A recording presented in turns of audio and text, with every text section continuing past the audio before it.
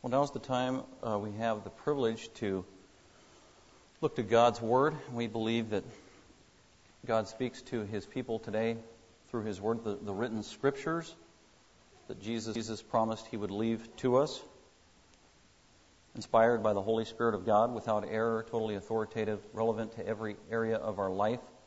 Everything we need to know that God wants us to know is found in Scripture. So now is our time in the Word, and we're going through the book of Ephesians. So I'd invite all of you to get out a Bible. If you need a Bible, we have Bibles. Raise your hand if you need a Bible, and we'll get one of those to you. And we need a Bible back there, Gene, to your left.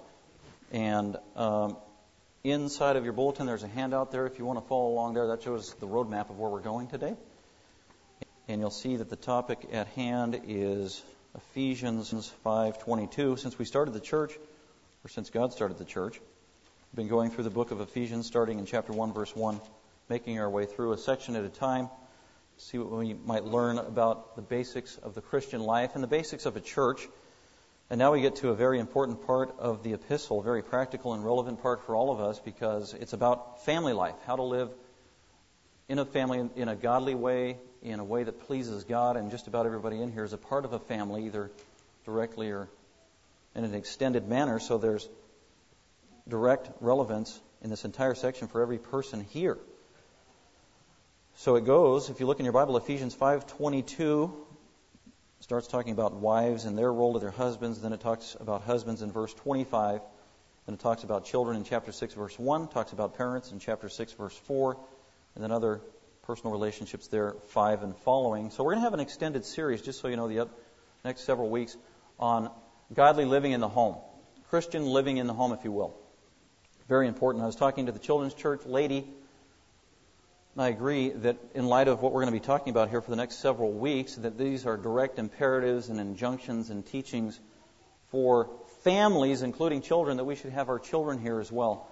So that's what I'm proposing, that while we're doing this series, that we're going to put a children's church on a hiatus for a little bit until we finish this series, especially when we get to that verse, chapter 6, verse 1. I mean, there's a whole sermon there that is addressed for children. They should be in here listening to it instead of in children's church not listening to it. Right here. One of my favorite verses in the Bible. Children, obey your parents in the Lord. So let's go ahead and look at it. Today, I have the daunting task of verse 22. With fear and trepidation. I've been in prayer and meditation all week long. It goes through 24. Let's read this as we begin this section. The first section on Christian living in the home. Paul says, picking up at verse 22, wives, be subject to your own husbands. Or some translations might say, submit to your own husbands as to the Lord. For the husband is the head of the wife, as Christ also is the head of the church, he himself being the Savior of the body. But as the church is subject to Christ, so also the wives ought to be subject to their husbands in everything. Wow. You know, in this day and age, that is a radical concept. Controversial, if you will. There's a parallel passage in 1 Corinthians 11, verse 3, that has this little phrase. It says that the head of the wife is her husband. Imagine that. The head of her wife is her husband, is what the Bible says, what God said through Paul 2,000 years ago. This is a comment I made on that. This is what God said 2,000 years ago about the hierarchy of marriage. In America today, such a notion is considered Neanderthalian. You know, those were cavemen. Old concept, outdated. Archaic. Misogynistic. Misogynistic? A misogynist is somebody who hates women. Chauvinistic. Politically incorrect. And even immoral. Such a concept. It's what the world would say to us today. But God has not changed His mind. He invented marriage. He did. God invented it. He created marriage. And He knows how it functions best. God made the rules and the roles of a healthy marriage. His truth stands. And the key is properly understanding what God meant when He made this decree that we find in Ephesians 5:22 and 24. And the main imperative in this section is wives. And Paul's talking, by the way, to Christian wives for the most part at the church in Ephesus. So the primary audience is Christian wives, believing women. and their main imperative, be subject to your own husband. Be submissive to your own husband. And we're going to talk about that. We're going to hopefully spend most of our time on that truth. But before we do, I did want to do some introduction and lay the groundwork there because we absolutely need to. It's imperative. But before I do, I want to read this last week that I read from an experienced, godly Bible counselor and primarily a pastor and Bible teacher for years, over 50 years, and now I think he's in his early 80s, one of my favorite Bible teachers and biblical counselors. He wrote a book on Christian family living. He has counseled married couples for years, 5 decades. He knows what he's talking about. And here is his conclusion in retrospect regarding Christian married couples. He says, the notion that the Christian home is a perfect or near perfect place is decidedly not biblical. If you think that, get it out of your mind. That's what he's saying. The parents in the home fail. They often fail miserably. Kids, are you listening to what this wise man has to say? They fail one another. They fail their children, and they certainly fail God. The children fail too. Husbands and wives quarrel, get irritated with one another, and sometimes have serious misunderstandings. Of course, there are accomplishments too, but the point that I want to make is that conditions frequently are far from ideal. That is the realistic picture of a truly Christian home. And then he goes on to say, well, then what's the difference between a believing home and an unbelieving home? And he says, legitimately so, that it's not whether you're going to have arguments, fights, trials, and sin in your life. It's how you deal with that sin, how you deal with those trials, how you deal with those arguments. Do you deal with it in a Christ-like manner or not? Forgiving one another, being patient with one another, reconciling with one another. So that's just a good practical reminder of our mindset. We need to be realistic when we're thinking about Christian living in the home. Now let's go back. Now I want to take you to the handout there, and we're going to look at some preliminary principles leading up to this main passage of Ephesians 5:22. So look with me in your handout there on what I call the submissive wife. That's just the main truth that we're talking about today as Paul commands Christian wives. In Ephesians 5:22 through 24, Paul lays out the main obligation of a Christian wife that she should have towards her husband if she wants to have a healthy, fulfilled, God-blessed marriage. What is it? What is the key? Submission. And I just ask every woman that is here and every woman that is a Christian, every Christian wife in this chapel this morning, do you want to have a healthy marriage? Do you want to be fulfilled in your life? Well, hopefully you're saying yes. Well, then listen to what God says. He invented marriage. He created it. There's one priority of everything that Paul could have said about marriage. He distills it down to one thing. Or God does. That's the beauty of the Bible. And everything in chapters 5 and 6 about the family. As he talks to key people, wives, husbands, parents, children, he distills it down to one key fundamental truth that you need to apply on a regular basis in your life. It is not complicated. Don't make it overly complicated. We tend to do that as human beings, don't we? It's simple.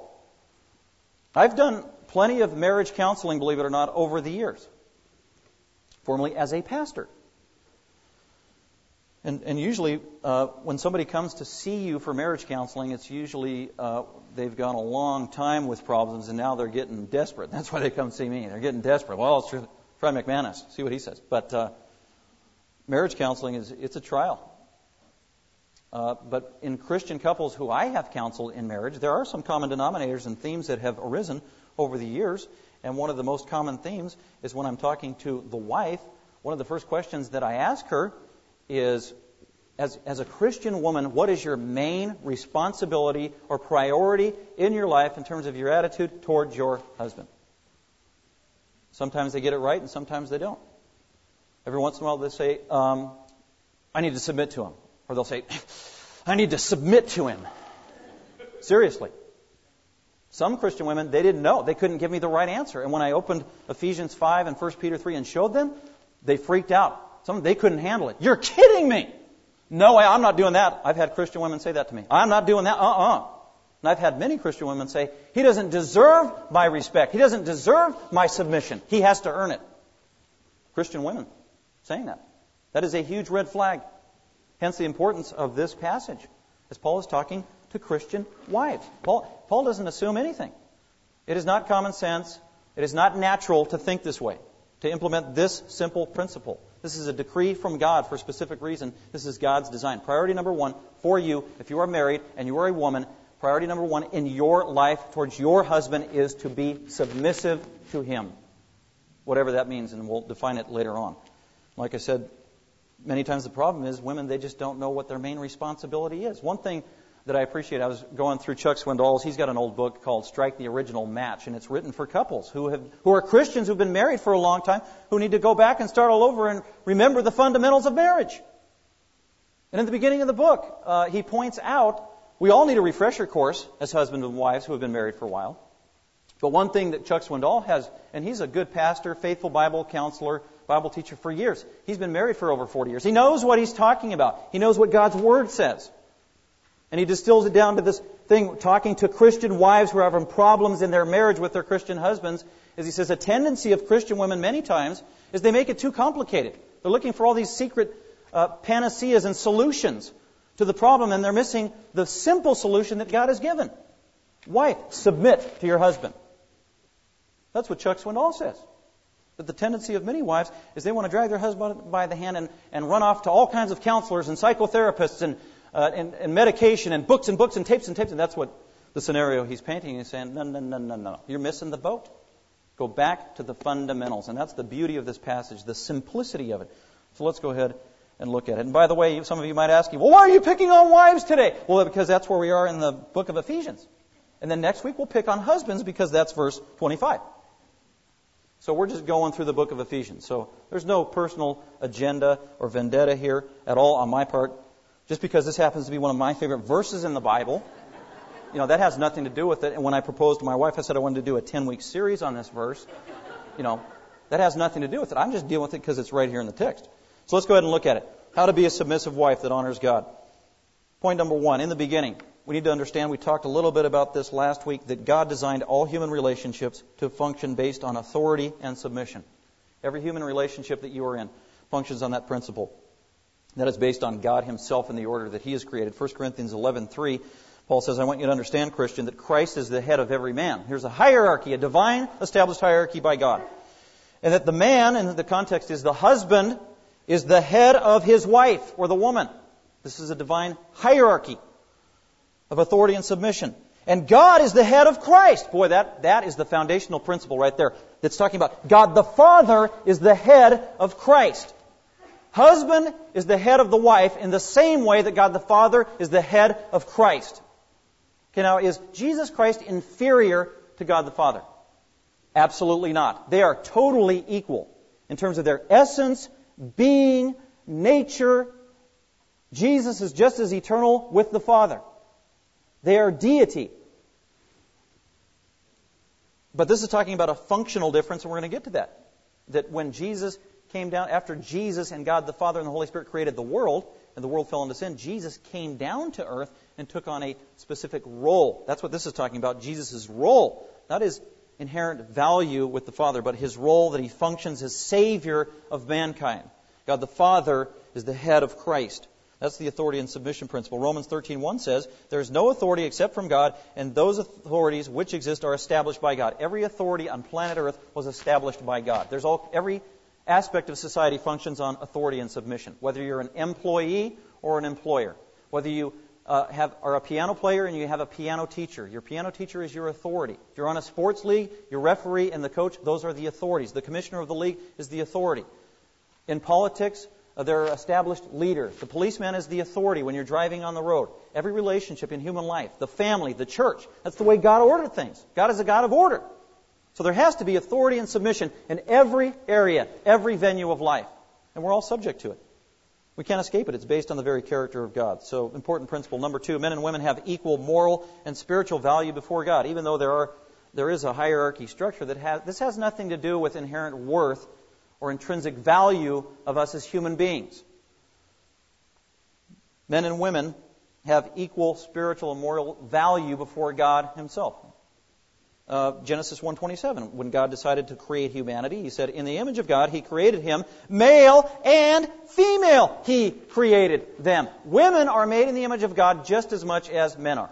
Totally equal, made in the image of God. Every woman is just as valuable in God's eyes as any man. Every girl is just as valuable as any boy. That's what this is talking about. Inherent worth is what we're talking about. Dignity, value before God as a human being. 1 Corinthians 11:11. In the Lord, spiritually speaking, neither is woman independent of man, nor is man independent of woman. Before God, your status before God, totally equal. Galatians 3:28. There is neither male nor female, for you are all one in Christ Jesus, spiritually speaking. That's all it's talking about.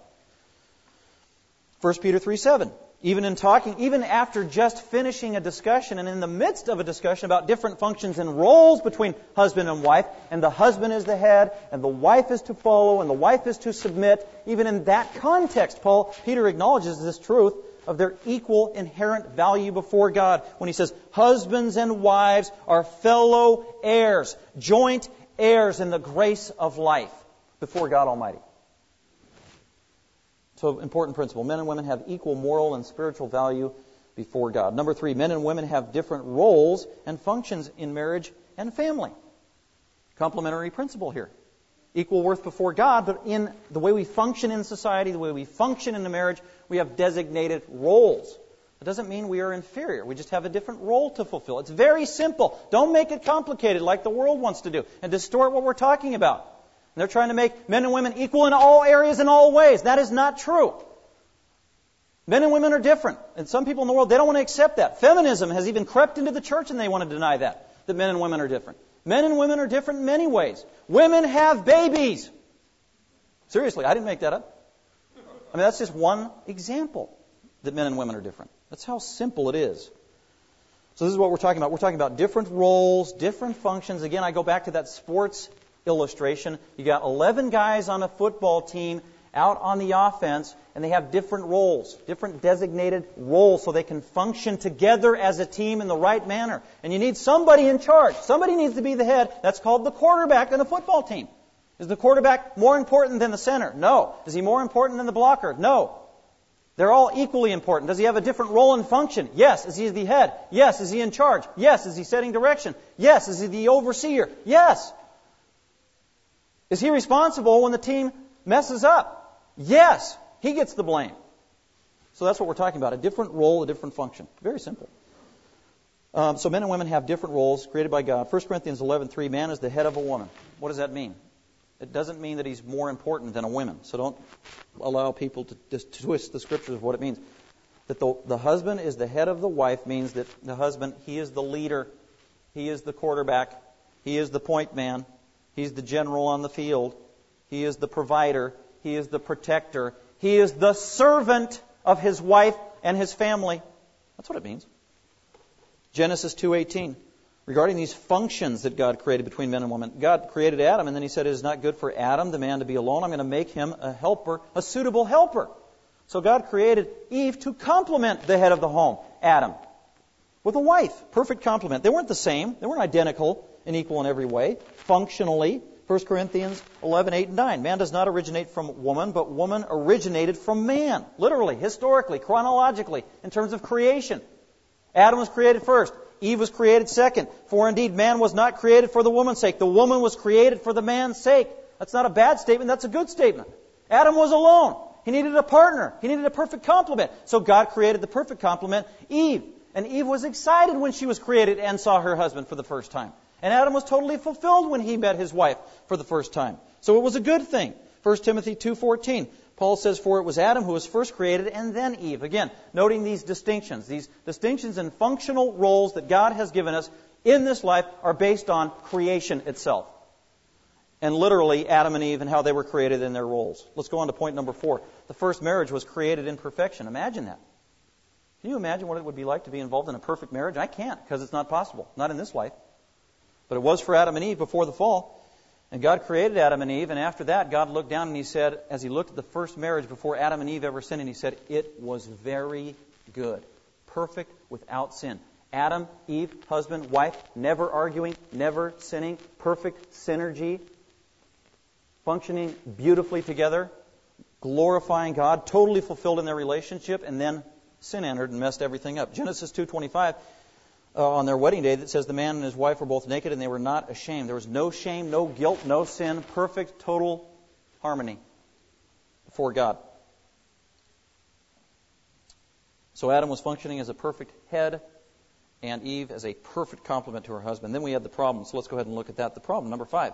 What happened? How did marriage get all messed up? Sin.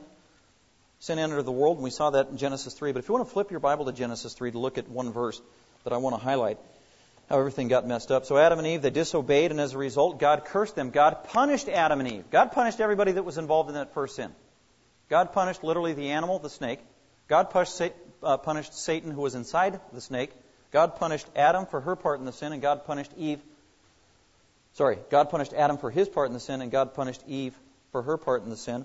And the punishments, or the curse, that was given in Genesis 3, starting at verse 14, going up through the end of verse 19, God cursed everything, and as a result, these consequences are still applicable today. These are why we have problems in life. Why do we have divorce today?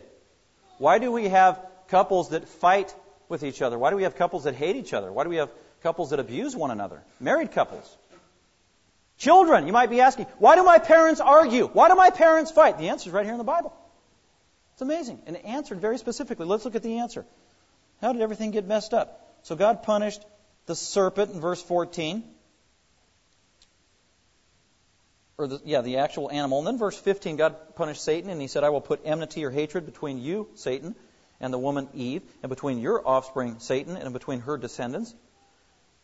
He shall bruise you on the head, you shall bruise him on the heel. Now here's the curse on the woman, on Eve, because of her involvement in sin. Verse 16. To the woman, or to Eve, God said, here's some of your consequences because of your sin and disobedience. I will greatly multiply your pain in childbirth. Did you know that before the sin, Eve was going to get pregnant and have a baby. Eve was. And according to this, she wasn't going to have any pain in childbirth. But now, women have pain in childbirth. Why? Is it a freak of evolution? No. It is a curse from God. Adam and Eve were real people. This is a real historical event.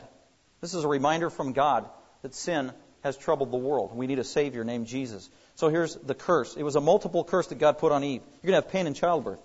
Notice this, in pain you shall bring forth children. In pain. The process of childbirth is going to be painful, isn't it? I don't know, because I'm not a woman. But I heard about it. It's a 9-month process. You're putting on weight. Everything gets heavy. It hurts your back. It hurts your feet. And apparently the whole thing is painful. It's part of the curse. But he goes on in the curse. Look at this. Another curse. Not only will you be cursed in relation to bringing your children into the world, another curse is going to be between you and your husband. It's a twofold curse. Look at the middle of verse 16. Yet your desire shall be for your husband. That word for desire, that is not a good word. It doesn't mean sexual desire or that he's going to appeal to you or you're going to like. This is a curse. Everything in here from 14 to 19 is bad, negative, a curse, satanic. Punishment from God as a result of sin. Your desire shall be for your husband. The word for desire is a specific Hebrew word. You don't need to remember this. Teshuka. It's the same word, exact same word used in Genesis 4:7. Look there. Flip over. Genesis 4:7. Cain murders his brother in cold blood. God is going to hold Cain accountable for his murder. God is rebuking Cain for his murder. Or actually cautioning him, boy, Cain, you're getting angry. You're going to do something bad. You're going to do something evil. You're going to do something wicked. So God's talking to Cain, verse 7. He says, if you do well, will not your countenance be lifted up? And if you do not do well, sin is crouching at the door, and its desire is for you. That word for desire, exact same word, almost the exact same context. It is evil, it is negative, it is wicked, it is damaging. The word desire, same Hebrew word. Sin is crouching and wants to attack you. Go back to Genesis 3:16. That's the context. Your desire shall be for your husband. Literally, the word desire here can mean compel or impel or urge or literally seek control over. To usurp and take the authority that doesn't belong to you. That's what it's talking about. Your desire, your illegitimate desire now shall be for your husband. You will have an illegitimate, sinful, lustful, usurping desire to take over the reins of control and headship in your marriage in relation to your husband. There are going to be times where you don't want him to be the head anymore. You want to take charge. That is the curse. Second part of that curse in marriage. So your illegitimate desire now is going to be for your husband, and he shall rule over you. Another very specific Hebrew word. Again, this is not good. The word rule here is not good. This is a curse. This is a bad thing. This was not originally true of Adam and Eve. The same the same word in English, rule, look at Genesis 1:28. Before sin, God blessed Adam and Eve. God said to them, be fruitful and multiply. Fill the earth. Subdue it. Be God's vice regents over His creation on His behalf. Rule on His behalf. Subdue the earth. And then he goes on and he says, and rule over the fish of the sea, the birds of the sky. Rule. That's a different Hebrew word for rule there. So you've got a word for rule in verse 28 of chapter 1, and then a different word for rule in chapter 3, verse 16. Totally different words, totally different meanings, totally different nuances. The word for rule in Genesis 1:18 or 28 is a good thing. That was by God's design before sin. The word for rule in chapter 3, verse 16, it is a bad thing. It is a result of the curse, and it is going to infringe upon the marriage relationship. So it says, your desire now because of sin now lives in you, Eve. Sin now lives in Adam. Sin is going to live from the time of conception in every person that will ever be born in humanity except for the Messiah Himself. And as a result, your life is going to be filled with sin. And as a result, your marriage that God created to be good is going to be polluted. It's going to be subjected to the curse of sin. And part of that sin is that you and your husband, you're going to have problems getting along and relating and being harmonious and being one and being forgiving and just getting along. And you're going to be at each other's throat because of sin. That's going to be the natural inclination of married people. Without God's grace and God's help, that will be the natural path. That's why we have one divorce out of every 2 marriages here in America. And you know what the trend is, and it has been for the last 10 years, is people they're not getting married anymore. Forget that. That's one reason why some divorce statistics, it looks like they're going down, because people have just abandoned marriage altogether. And more people, they're just living together or having escapades or whatever on the side. So that's why marriage is all messed up. It's right here, it was cursed because of sinful people. Your illegitimate, usurping desire is going to be to control your husband, who is the rightful head of your home. And in return, his sinful inclination is that he's going to rule over you. Like I said, that word for rule is illegitimate. This is not talking about biblical headship over the wife. This means that man, the husband, is going to abuse or neglect his role as the head of his home. He's going to rule in an illegitimate way. He's going to rule by force. He's going to rule in anger. He's going to rule out of sin. That's going to be a natural inclination and tendency of a husband. Or he's going to forfeit his responsibility to rule the right way. That's what it's talking about. So marriage is under siege from sin. Every marriage. None of us are exempt. Every one of our marriages, like I said last week, is dysfunctional to one degree or another because you got 2 sinners living together under the curse of Genesis 3:16. So children, hope you were listening this morning. If you ever see mommy and daddy disagree, that doesn't happen in our house, by the way. But the rest of you? Just kidding. Why are mommy and daddy arguing? Why are they mad at each other? Why aren't they talking to each other? Why are they raising their voices? Why are they acting this way? Why are they being unforgiving? Why are they say they're Christians at church and then they're not so Christian-y at home? Because of sin, because of the curse. And children, someday you will grow up, and the likelihood is that most of you will get married, and you know what? You're going to have to contend with the same thing. So this is good preparation for marriage. To know you're going to need God's grace, God's plan, God's mercy. You can even start praying for a godly spouse that God will perfectly equip you with in the future to help you have a healthy, fulfilled, God-honoring marriage. Because you can't do it on your own. We can't do it on our own. None of us can. So sin created a problem and messed everything up. So we've got a curse on our marriages. God cursed marriage after the fall. That was number 5. God cursed marriage after the fall. Go on to number 6. So here's the state today. Here's the miserable, terrible state of marriages today as a result of the curse. Number 6, the natural sinful human tendency in marriage today for the woman or the wife typically will be her propensity to defy her husband's leadership and to usurp his God-ordained authority. And I just put 2 typical comments. I don't respect you. That may be her very words. That may be her attitude. That may be her actions. She may do it actively. She may do it passively, depending upon the wife's personality. Some wives are very outgoing, micromanagers, very vocal, very deliberate, in your face, very aggressive, very verbal. And you know they are doing this. But there are also wives who are very quiet, very reserved, very passive, but can still have this very sinful issue they're dealing with. Some psychologists call it passive-aggressive behavior. Same thing. It's just manifesting the same core tendency based on the curse. You've got the wrong attitude about the husband God has given you.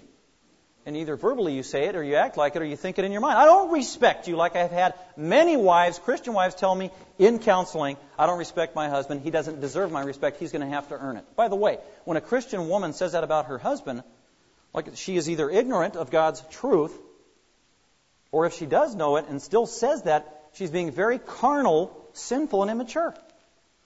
And that's why we've got to go to the Word and remind our sister in Christ, no, here's God's mandate. I know you feel that way. That's the problem, isn't it? Those emotions. Well, you don't know him. He's a jerk. I've heard that many times. All I can say is, yeah, he probably is at times. We all are. But we have to get past our emotions to get to the truth, to get to God's mandate, so that healing and growth can begin in the marriage relationship. Know the truth, and the truth will set you free. That's what Jesus said. Know the truth, the biblical truth, and the truth will set you free. God can heal a marriage. I've seen Christians get divorced and then remarried again. Seriously. Personally. I've seen it happen. I've seen Christians on the verge of divorce, or even separated, and get back together again. I've seen God do miracles. Not every time, but I've seen it happen. Enough to know that if you just follow the basic biblical principles, humble yourself before God, He can do a miraculous work in your marriage. So some of these attitudes, I don't respect you, or I won't submit to you. I will not. I don't care what God says. I don't care what the Bible says. I don't care what your role is. I don't want to submit to you. You don't deserve it. I don't respect you. So that's the attitude. Number 7, the natural sinful human tendency in marriage today for the man or the husband will be either to abandon his leadership role, negligence. That happens all the time, doesn't it? Deadbeat dads. They bail on their responsibilities, either in terms of being the provider and the protector and the nurturer, as He's commanded, or literally they bail by leaving home and neglecting their family. So that will be, he's abandoning that's that ruling factor. He's abandoning his proper role of ruling the home. For the man will either be to abandon his leadership role or to abuse his God-ordained authority with an iron fist. That's why you have so many abusive husbands. Most of the time when somebody's getting beaten and battered in the home, typically it's not the husband. That does happen on rare occasions. But typically it is the man.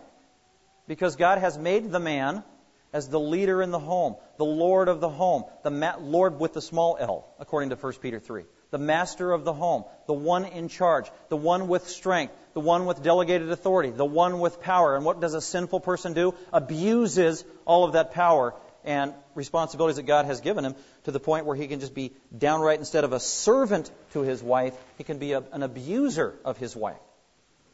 Abusing his God-given role as being the head and the leader of the home.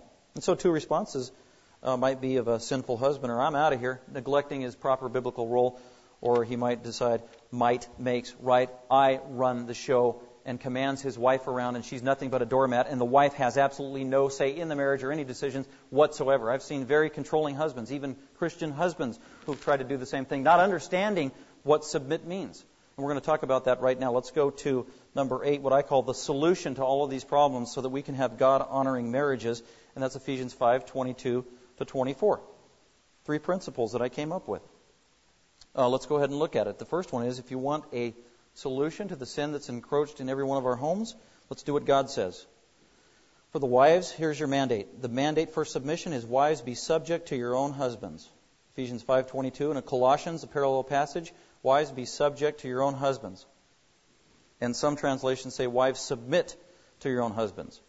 1 Peter 3, parallel passage that Peter writes, you wives, be submissive, not to every man, as to your own husband, he says. Be submissive to your husband. So that, in order that, for the purpose of, so that the result will be that if any of your husbands are disobedient to the word. That's one thing I get in biblical counseling sometimes. Ask a Christian wife, what's your main responsibility? Submit to my husband or respect him. But I don't.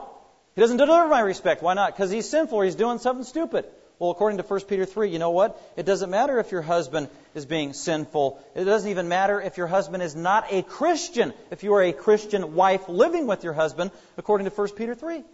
Because it says, wives, submit to your own husbands, so that if any of them are disobedient to the word, You submit to your husband even if he's disobedient, generally speaking. All that means is submit to his leadership. He's the head of the home, even if he's not a Christian.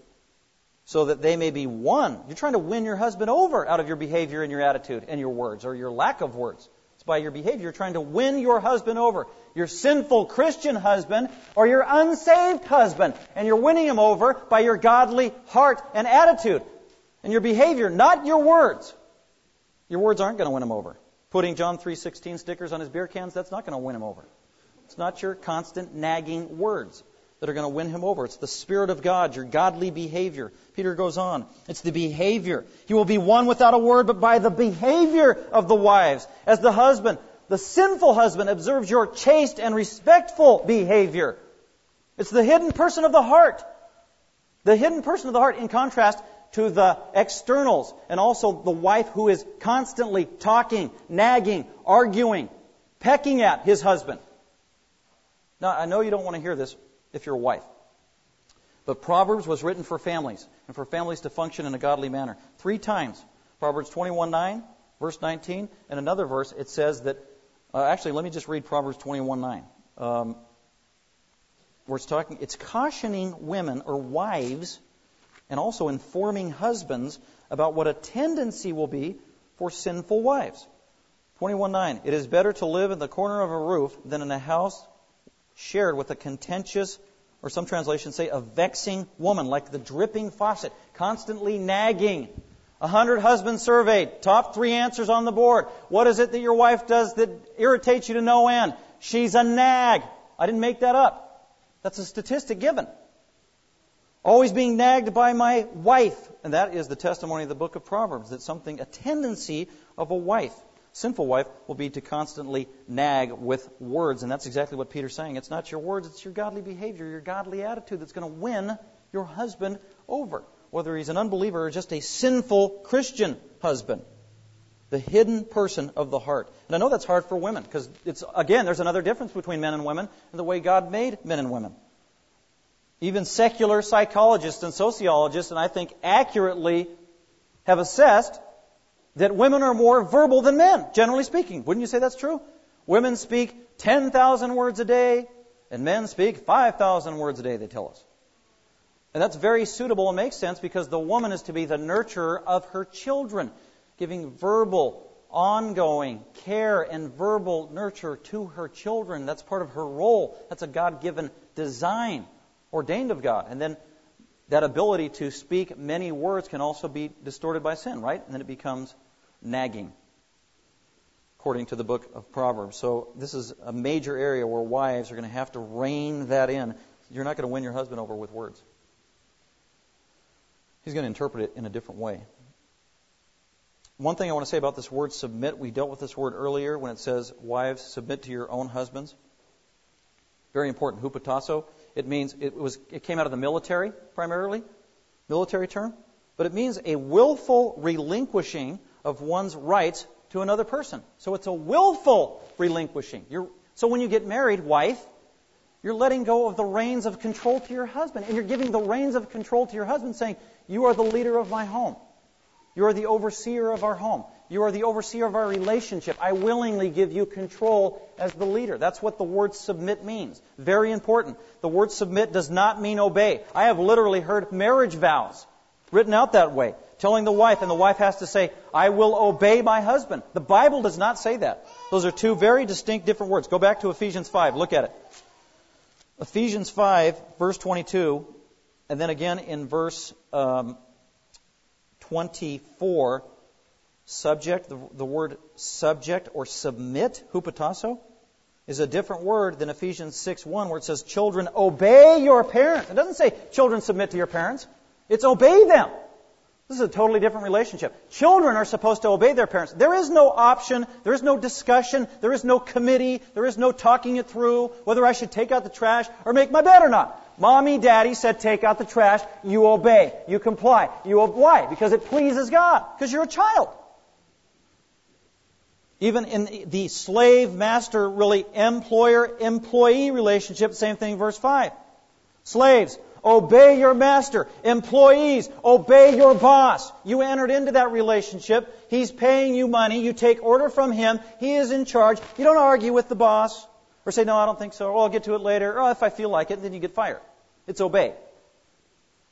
So the word obey used 2 times in those 2 relationships. So that's to tell us or to remind us, husbands, that your wife is not a child and she's not supposed to be treated like a child. She is not a slave or a servant. She is not your employee. Like I said, she is not a doormat. As Peter reminded us, she is a co-heir in the grace of life. She is a peer, a partner in marriage that complements you as the head of the home. You treat her in love accordingly. And you serve your wife. And we're going to see that for the next couple of weeks in the obligation of the husband. So the wife is not somebody for the husband to boss around and dictate and tell her everything she should be doing. That isn't what submit means. That means that the wife is willfully submitting leadership to her husband, trusting that he will protect, provide, nurture, serve, and lead her as God best sees fits if the husband is a believer. And she submits to that. And it goes against her nature to do that. And she needs the grace of God to do it successfully. She's dependent upon the Holy Spirit to do it. Which reminds me, in the context, do you remember we read Ephesians 5:18? 1, 2, 3, 4 verses before 5:22? There is only one way that a Christian wife can properly submit to her husband in a regular, ongoing manner the way God is asking them to do. Because it goes against our very nature. Is you've got to be dependent upon the Holy Spirit of God who lives in you, Christian wife. Ephesians 5:18, don't get drunk with wine, but be filled with the Spirit. Be controlled by the Holy Spirit of God. That is the only way that a Christian wife can, in a regular, ongoing manner, submit to her sinful husband by God's grace and the Holy Spirit moving in her life in obedience to Scripture. Because you've got to submit to your husband whether you feel like it or not. Emotions have nothing to do with it. So that's the mandate, to submit. Willfully relinquishing, right? That's what Jesus, when He came down from heaven, that's what He did. He relinquished His rights, equal rights He had with the Father. He relinquished them and submitted Himself to obey the Father every step He took for 33 years in this life as the suffering servant. As Paul said, He abandoned His riches and became poverty-stricken in terms of who He was. Also, this mandate for submission, what does submit mean? It also has to do with your attitude in the heart. You've got to submit in the heart. That's where everything flows, doesn't it? If you have non-submissive words, it's flowing out of a non-submissive heart. If you've got non-submissive actions, it's coming out of your heart. It starts with the heart, the attitude, humility. That is the mandate. Wives, you must submit. Number 9, the manner of submission. 3 times. 3 little phrases Paul gives that are helpful. He says in Ephesians 5:22, as to the Lord. All that means is in a way that pleases the Lord. Submit to your husband in a way that pleases the Lord. And the bigger picture, actually, and there's a similar phrase in Colossians 3, where it says, as unto the Lord, submit to your husband as though you are submitting to Jesus Himself. Because that's what Paul tells the Colossians. Submit to your employer or your boss, even if he's a lousy boss, because ultimately it is the Lord Jesus Christ you serve, not that human master. So submit to your husband as though you're submitting to the Lord Jesus Himself and to God because it pleases God. As unto the Lord. Also, regarding the manner of how we submit, Ephesians 5:24, Paul says, as the church is subject to Christ. The same way that the church submits itself to Christ in a regular, ongoing manner, so also the wife should submit to her husband. So that is the manner. That's a model for you to follow. It's based on divine order. And also, the scope of it, the manner of submission, in everything, he says at the end of verse 25. Submit to your husband, your own husband, in everything. That means a lot of different things. It means in every area of life. It means in the general direction of your home, your philosophy of how you raise your children, your philosophy of disciplining your children, your philosophy of how you're going to educate your children, your philosophy of entertainment, sports. I mean, it just covers every area of life. You need to submit to your husband, and hopefully the husband is providing leadership in every area of your family life, because he needs to be. And the wife is supposed to submit in every area of life to the husband. And what this means is, hopefully, since you're joint heirs and the wife is the perfect complement to the husband, that there's always ongoing discussion and prayer mutually with one another as husband and wife. As a matter of fact, I have never, that I can recall, in 18 years of marriage, made a major decision regarding our family or that it impacted our marriage and our children and our family without consulting my wife, talking with my wife, praying about it, and I've never made a decision that she wasn't in agreement with. And we've moved several times to different states, to different churches, to different jobs. And I would never think of making a decision without 100% support, feedback, prayer, interaction from my wife. But ultimately, the buck stops with me as the head of the home, and I have to make the final decision. And I am accountable to God for that decision, which should be a relief for her as my wife. That burden, that onus of responsibility is not on her shoulders, it is on mine. And gladly so, because that's why God made us as leaders of our home. So in everything, in every area, also in everything can hint at that, wife, you need to submit to your husband without any excuses. In everything, regardless of what's going on, regardless if he is a jerk, or he has bad habits, or he is sinful, or you don't think he deserves your respect. It doesn't matter. In everything, submit to your husband. That's the manner of submission. And then finally, there's the motive for submission. The motive. Why should the wife submit to her husband anyway? And that's verse 23, 5:23. Paul says, because, or for, that's what for means, because the husband is the head of the wife. The reason you're supposed to submit to your husband is because God made him the head of your home. He's your head. It's pure and simple. That's it. He's the leader. He's in charge. He's the coach. Well, why is he the quarterback of the team? Why is he the starting quarterback of the team? Well, because the coach made that decision and made him the quarterback of the team. And then everybody else on the team is just, they're supposed to comply because that's the decision that the coach made, and the coach is the ordained authority of making that decision. The same thing in the marriage that God designed. God made the husband in this lifetime, as we know it, for a time. The husband is to be the head of the home in this lifetime. That's why you submit to him as the head. God made it so. Will it always be that way? No. What happens when you die? 50 years from now, 100 years from now, are you and your husband or you and your spouse going to be reunited in heaven, holding hands and be husband and wife in heaven? No, absolutely not. Jesus said no. Actually, there's a better way, a better life in the afterlife. There aren't marriages, Jesus said. There isn't going to be marriage in heaven. But it's going to be taken to the next level in terms of intimacy and knowing other people at a deeper level. We will be married to somebody in heaven, and that is the church will be married to Christ, right? He will be our husband for all eternity. That's a glorious thing. So marriage really is just temporary in this life, and it's really a metaphor for a greater reality for eternal life. The church married to Christ. So there is no marriage in heaven. Somebody asked, well, can I still chase my wife around for all eternity? Sure, I guess. If you think she's that cute in heaven, go ahead. So the motive for submission, main motive is that God designed it that way. That's the order He structured. He made man the head of the wife. And also Christ also is the head of the church, because Christ, like I said, that's looking to the greater model. Every marriage, man and wife, actually is just in microcosm, a picture of the greater relationship of Christ over the church. So that's a great motive as to why you as a Christian wife should submit to your husband, because you are a walking, living metaphor and as a testimony to the world, especially unbelieving people, especially unbelieving relatives you have in your family. They're looking at your marriage. They should see something different, something distinct, an intimacy they've never seen before, harmony they have never seen before, something beautiful, something supernatural. It makes them long for your relationship as husband and wife after this model. The wife is submitting regularly to the leadership of her husband. It flies in the face of everything we get in our culture today and everything we're hearing.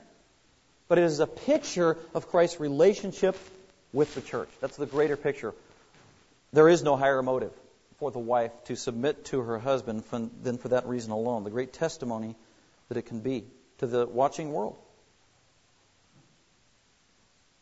Well, I want to close with this. Just a challenge to Christian wives, if you'll listen to me.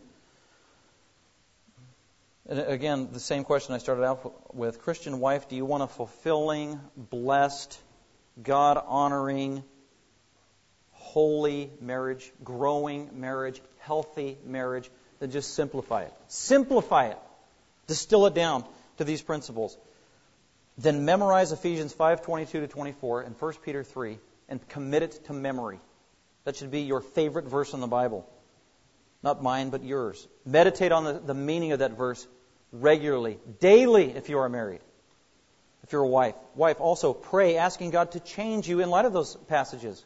Ask God to make you a submissive wife in attitude, action, words. Ask your husband to pray for you in this regard, to make you a more godly, submissive wife. These are risky things, aren't they? These are challenging.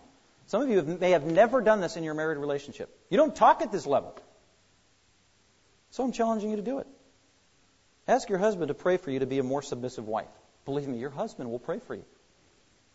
Confess your sins to your husband in light of times you haven't been submissive. When's the last time you did that? Ask your kids to pray for you in this regard. You know, the way you live your life, it has an impact on your children. Many times it's detrimental to your children. It could mess up your children. Ask your children to pray for you in your marriage. And as a mommy, ask them to pray that you would have a submissive attitude towards your husband, towards daddy. And then finally, pray yourself, ask for the Holy Spirit to help you, as Ephesians 5:18 says, knowing you can't do this on your own. It's against human inclination. It's against our very sin nature. It's against the culture in which we live. We are dependent upon God's grace and the Holy Spirit living inside of us to give us this attitude to fulfill a supernatural, impossible mandate. But it's very simple. Well, go ahead and let's commit our time to the Lord in prayer and ask Him to do these very things, working in our lives, working in our marriages, so that Grace Bible Fellowship will have a solid foundation because of the solid marriages that it's built upon. Father, thank you for today. Thank you for your word. God, it just is always so practical and relevant. Thank you for this hard truth today. Pray for every woman in our congregation, whether they're married or not, wherever they are in life, that you would impress upon them your expectations, and God, give them the grace to fulfill it through the Holy Spirit, through the accountability of friends in the church, and because of your grace and your mercy. And I just commit every woman of God, every young lady of God into your care, that you'd watch over them. And we look forward to how you're going to work in our marriages and in our lives, so we can keep growing in dependence upon you. And just commit all these things to you. We thank you for it in Christ's name. Amen.